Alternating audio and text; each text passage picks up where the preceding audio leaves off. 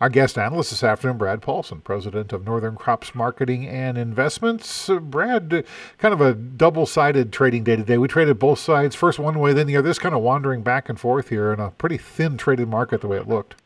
Yeah, volume was thin over the holidays here. The energy market was quite weak this morning, and that put some pressure on the grain market. But since we've rallied about $1 in crude, natural gas is up pretty big, and the products are well off their lows.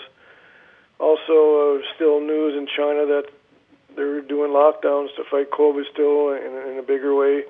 More cases show up every day.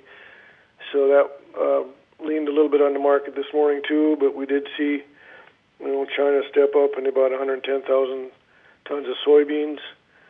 That was about the only good export business in the market today. Weather in Brazil, remains nearly ideal. They probably had their best start on this year's crop they've had probably in 5 or 6 years. Argentina did get some rain the past week or so.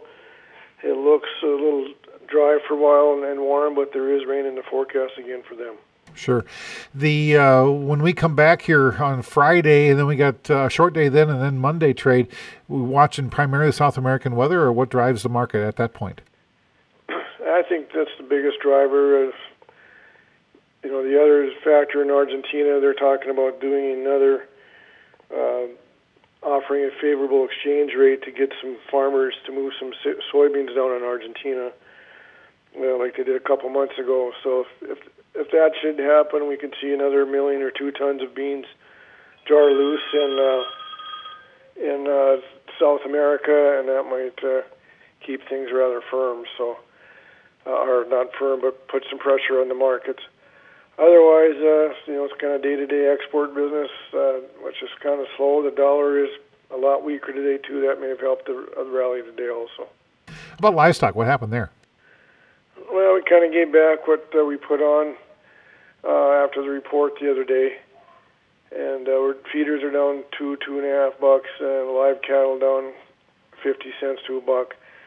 So a little concern about the demand here going forward as we go get a lot of the holiday purchases will be wrapped up here this week for all the way through Christmas and New Year's. So we'll have to see if this demand will pick up again next week. Anything else we need to be aware of here? Again, the energy market's volatile here too. We did see those numbers come out today. Also, there was a draw on crude oil of about 3 million barrels, but almost 4, I guess. And then there was a pretty big build in gasoline at 3 million barrels, and a build of distillates about 1.75 million. So a little friendly to crude, a little bearish to products. Very good. Happy Thanksgiving, Brad. Appreciate it. You too. Wish everybody out there happy Thanksgiving and have a safe one. Brad Paulson, Northern Crops Marketing and Investments.